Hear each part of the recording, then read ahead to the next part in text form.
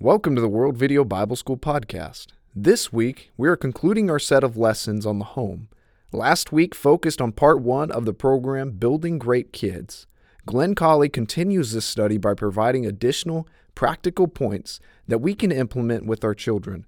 In this final lesson for the month, Glenn will discuss topics such as getting selfishness out of your house, money and why allowance should never pay for chores, dating rules in reference to clothing, dancing, and sex, controlling the media in your house, music, TV, movies, and the internet. Join Glenn Colley in this final lesson on how we can build great kids. We're talking about 7 different matters. Here's the 4th. In rearing our kids to be unspotted from the world, matters of selfishness. And here's what Philippians chapter 2 and verse 4 the Bible says. Look not every man on his own things, but every man also on the things of others. I must teach my small children that when they're selfish, they lose. Now, back to those entitlements, When I'm thinking about entitlements for children, I'm thinking about toys and games and cell phones and computers and snacks and clothes that they like, that these are gifts that I, as your parent, am giving to you. They're not entitlements. It's not that you're entitled to them. There's going to come a time when your child is going to say to you, I don't like the way that you do this, Mother, and that's my room. Stay out of my room, which is a great teachable moment. The response to that is to sit down with your child and say, let me explain something to you. You belong to me. The nose on your face and the ears on the side of your head, they belong to me. And everything in your world that appertains to you belongs to me. That room is mine, that chest of drawers is mine, that bed is mine. And the food that you eat, that's mine. And you are mine. And my responsibility from God is to rear you up in a way that is good and right. And then we get away from this entitlement thing, because you've got to be the mama. You've got to be the daddy. And sometimes in reference to selfishness, you have to get their attention in order to create that teachable moment. When our daughter was small and her brother's 4 years older than she, we went to McDonald's one day, and I'm not sure. It may have been an economic decision, I don't know, but my wife, Cindy, said to our daughter, Hannah, now, Hannah, I want you to share your French fries with your brother.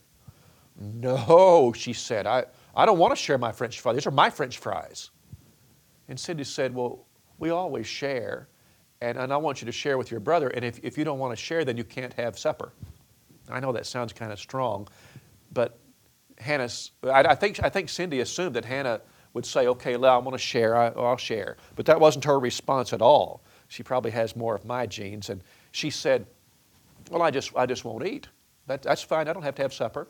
And so Caleb got all the fries, and that was the evening meal. And we went on through the evening. Cindy said, now, Hannah, I mean it now. If you make this decision, no snacks tonight, no supper tonight, that's your decision until you decide that you're ready to be somebody who shares. She'd made her decision. She dug in her heels.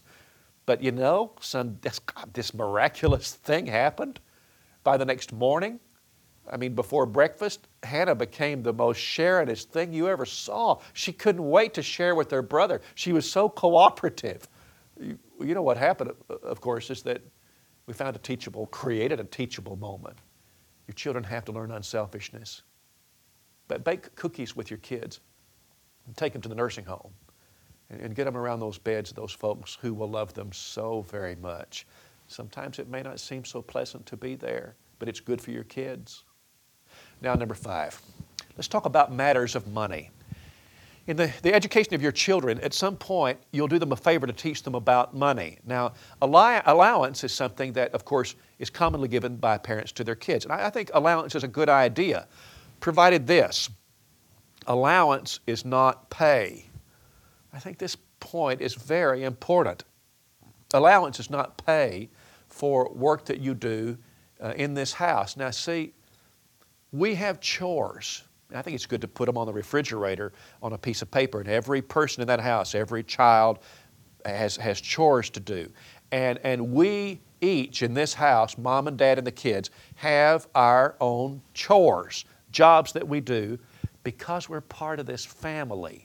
Now, those responsibilities communicate to the children They may not appreciate this at the time, but it communicates that we all pitch in because our family represents kind of a corporation. This is our own little world here, and everybody has to pitch in and be a part of this.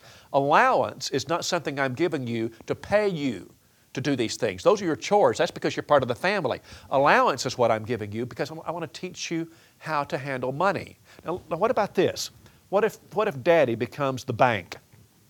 Be the daddy bank. Get you a book for bank keeping, the figures, and let Daddy be the bank. So when the child gets an allowance, then the daddy will teach about depositing the money. You can deposit the money into the bank. Now, here's why you would want to do that, is that every month I will pay you, let's say, and you need to make it a nice round number so that they can remember it, I'll pay you 10% interest on whatever money you have in the daddy bank each month. Now, of course you'll explain that. Of course you'll make them understand. But what you're doing is that of course 10% of a small amount like that, it doesn't amount to anything, but the 10% will help them to understand the principle. And what you're doing is to teach them that saving money is really a smart thing to do. And they'll watch that interest accrue, and they'll watch the money as they make these deposits. It'll grow, and they'll find some satisfaction in saving their money. And the Bible teaches it's not wrong to invest and save money. Ephesians 4:28 says, "Let him that stole steal no more, but let him labor with his hands, that thing which is good, that he may have to give to him that has not, or that him that needs."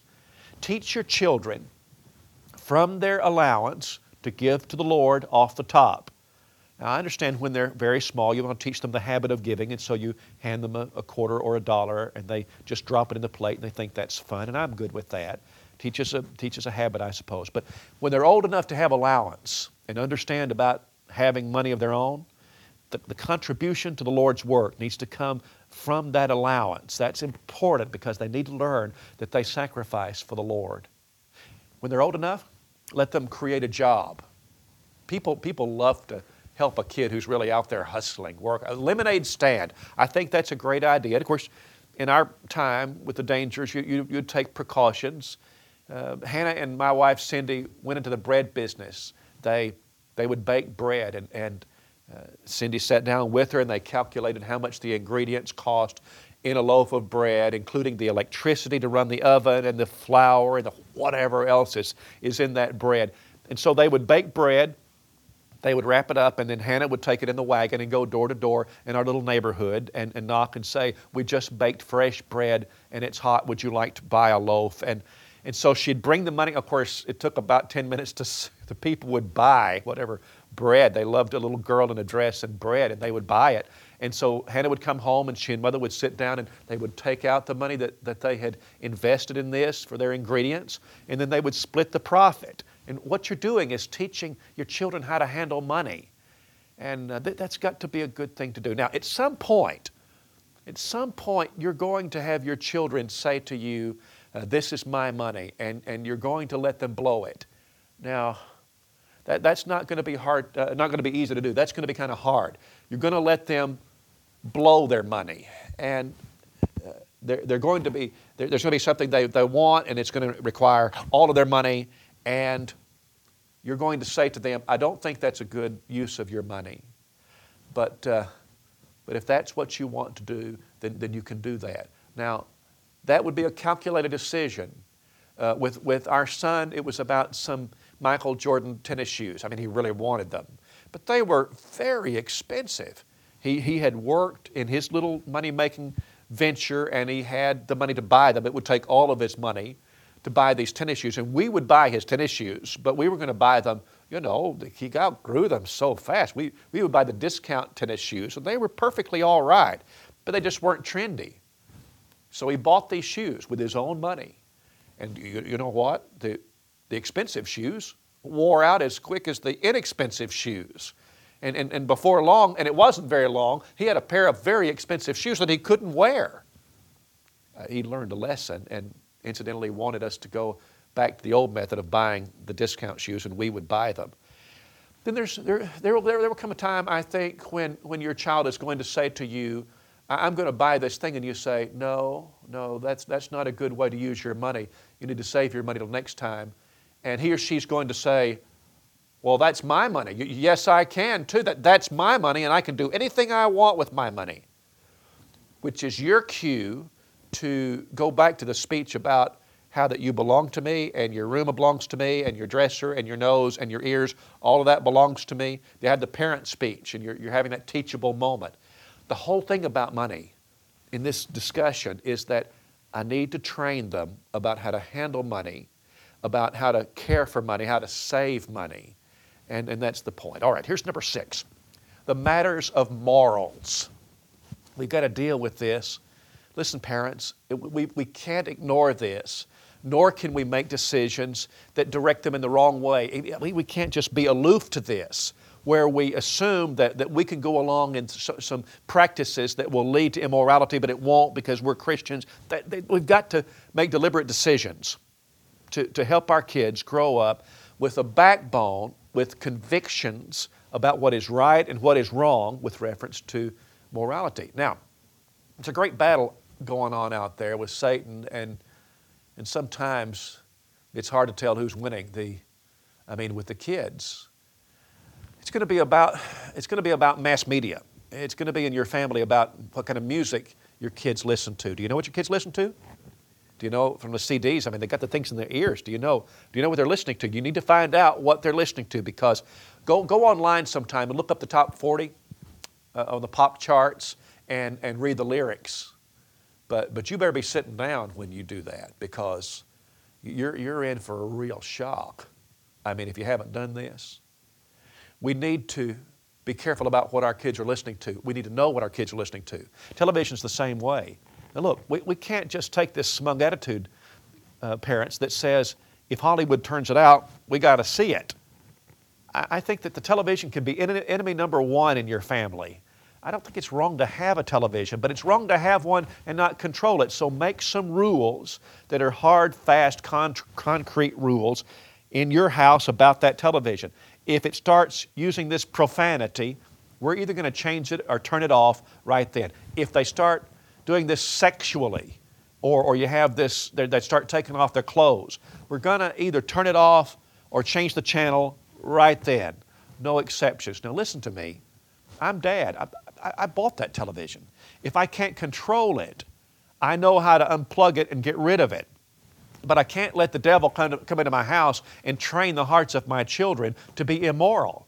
And so what we've got to do as parents is that we regulate the media so that we control it, and we're building into our children a sense of resistance against that which is wrong. What about the internet? Well, this is so important. The internet has just swept our world, and most all of us use the internet. But of course the devil has seen fit to corrupt so much of it with pornography. Now, I did a study one time recently and found out, at least in our country, that the average age that a boy is exposed to pornography, and I know that it's applicable to girls too, but the percentages are so much smaller. With reference to our boys, pornography is introduced into his life at the average age of 11. 11. I went to the elders in the church for which I preach, and I said, I want to have a class. I want you to let me have the boys for a class between the age of 10 and 14, between those ages, and let me have them for a quarter. And I invited the parents to come in. If they wanted to come in, that would be fine with me. But I wanted to teach them a lot of things, but one of the things was about resisting pornography. And I wasn't trying to trick them, but I asked them this question. When was the first time that you saw pornography? Ages 10 to 14. And these are good boys. These are boys that are raised by good parents or good homes, Christian homes, but every boy had a story. Every boy had a story about the first time, and it wasn't deliberate, it was accidental that he just came upon it one way or another. And the point that I want to make is that, and you have to hear me say this, is that your children don't have to go looking for pornography. Pornography is going to come looking for them. Put your computer in a public room of your house. No online computers in your children's bedrooms. And put programs into those, guards into those computers that will limit and make sure that porn doesn't come onto those. You've got to take these restraints in order that you can prevent, at least as much as possible, the devil from getting into the hearts of your children. Parents should have every password of anything that pertains to his children or her children. Dads, make sure that while you're teaching your children about morality, that you aren't having anything to do with pornography. Be sure to keep your computer use and your television watching and your movie watching. Be sure that you're keeping pure, because you cannot teach what you will not do.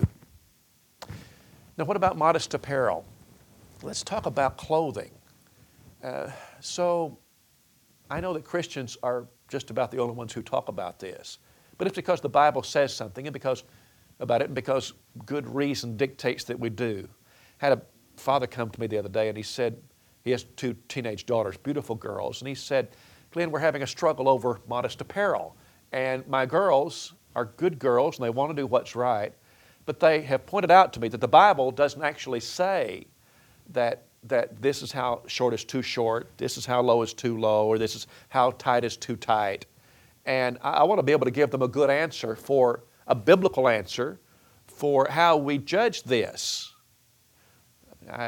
I think that's a good question. The answer is that God put the best judge in the world in your house. His name is Daddy. I mean, think about it. Dad, I'm talking about a Christian father. A dad happens to be a man himself, so he understands this issue. But furthermore, he loves you enough to die for you. You take that combination, he's the best judge. And so when our daughter was growing up, and she's married now, when she was growing up, she would buy a new dress or have some sort of a different kind of clothing, and she would come in, and before she went out, she would say, Daddy, what about this? And I would do this.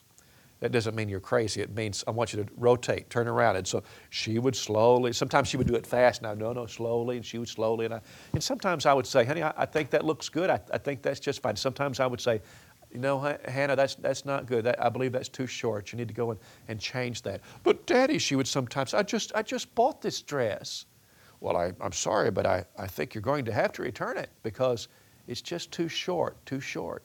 I love her so very much. And I understand the thing about modest apparel and the importance of it. And 1 Timothy chapter 2 says that women are to dress with a sense of understanding and shamefacedness and sobriety and modest apparel. Listen, I know what society says. It says that with reference to immodest apparel or just apparel that is at all, with reference to how women dress, that men see so much skin these days that they just don't notice this stuff anymore. You know, I know that there are things that we may like that we see so much of that they just no longer faze us. I have a friend who's a preacher who loves roller coasters. He travels around the country. I guess he still does. He travels around the country and he rides antique roller coasters and he just loves them. I suppose a man could ride a particular roller coaster so many times over and over again that he would just lose his interest in that. There are kinds of food that people like. Maybe you like pepperoni pizza and you really love it. I suppose you could eat enough of that, though, that you just no longer found it appealing at all. I want you to know something, though. In reference to the subject we're discussing right now about apparel and about a woman's body and all of that sort of thing, I'm telling you, it's not like that. The fact that men see so much of it doesn't indicate that they no longer notice that or that no longer has an impression on them. You want to rear your kids up with a sense of what is right and wrong. You're not trying to keep sex from them. You're trying to keep sex for them, and also to make sure that when they're married, they don't have all of these regrets about the past. Protect them from that by rearing them up with a sense of what's right. And when they get old enough to date, we've got to talk about the don't go there's about dating. Areas of the body that aren't for looking, aren't for touching either. Next, don't go in the bedroom with your boyfriend alone and close the door. I don't care if there are adults there. You don't need to be in that bedroom with the door closed with your boyfriend or girlfriend. Next, never go into an empty house with your boyfriend. You say, well, but Daddy, what if he left his keys in there and nobody's home, so we just go in for a little while, just for a minute to get his key? No.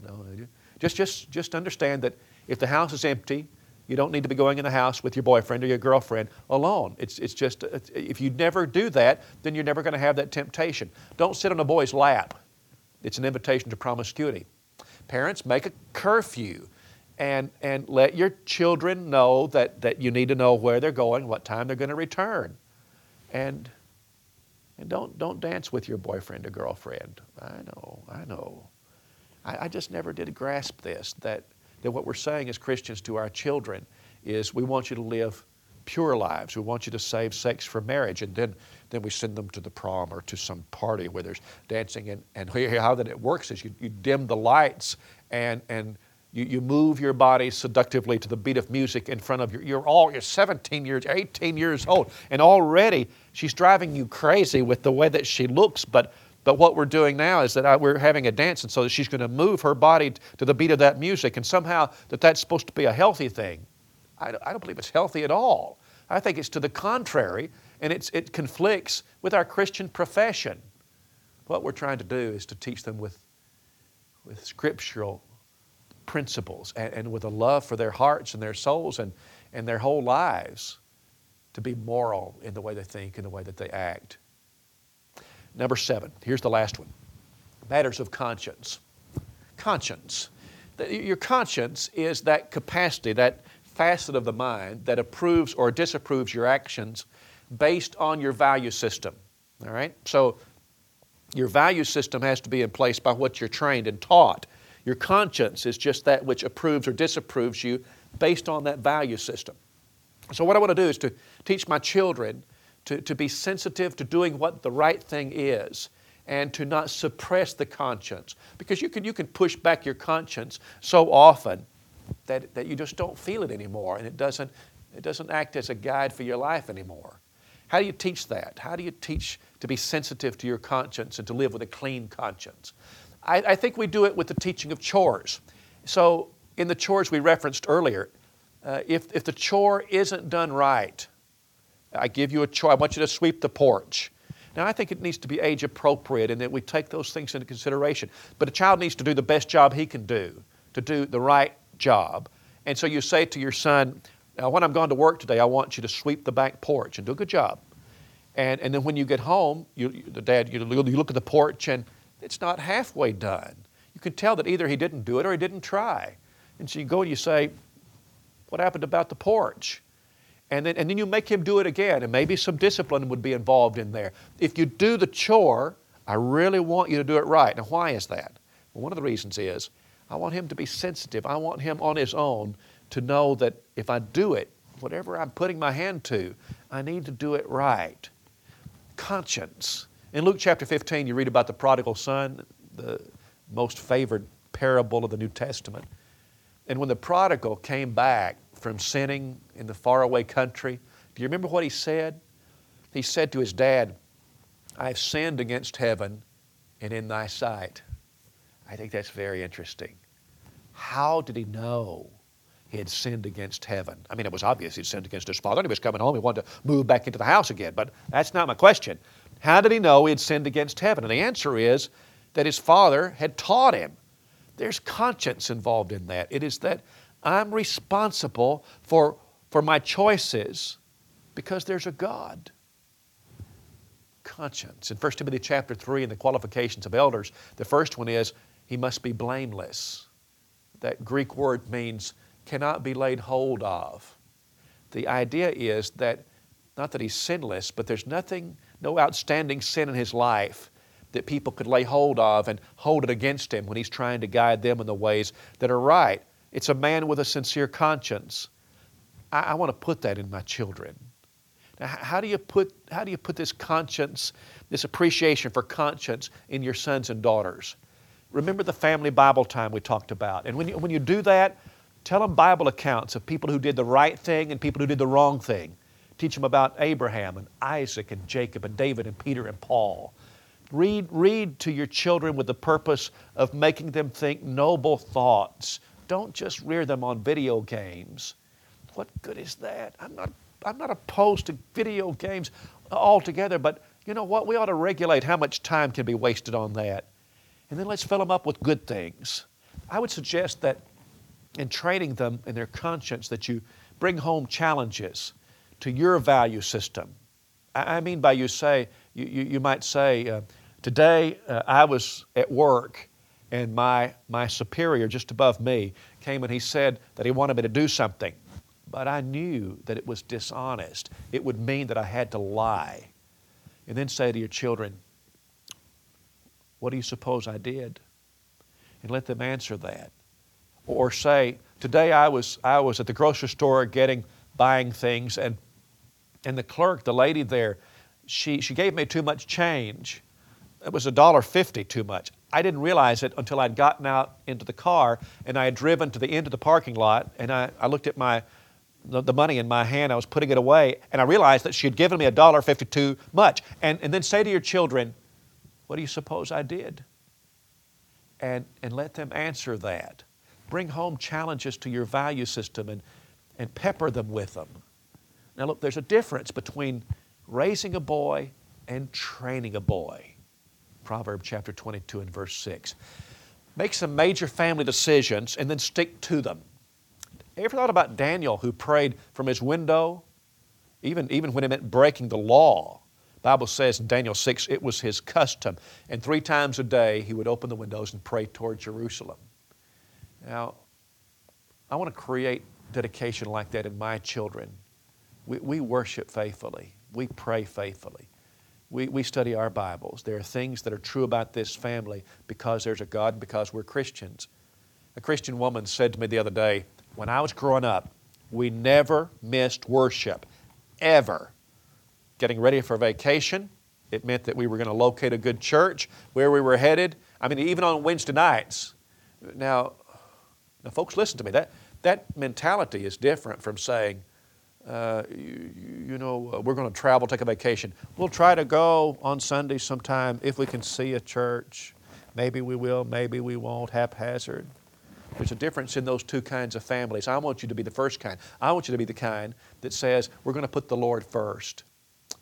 I want you to raise kids who have a conscience about doing what is right. Always take truthfulness seriously.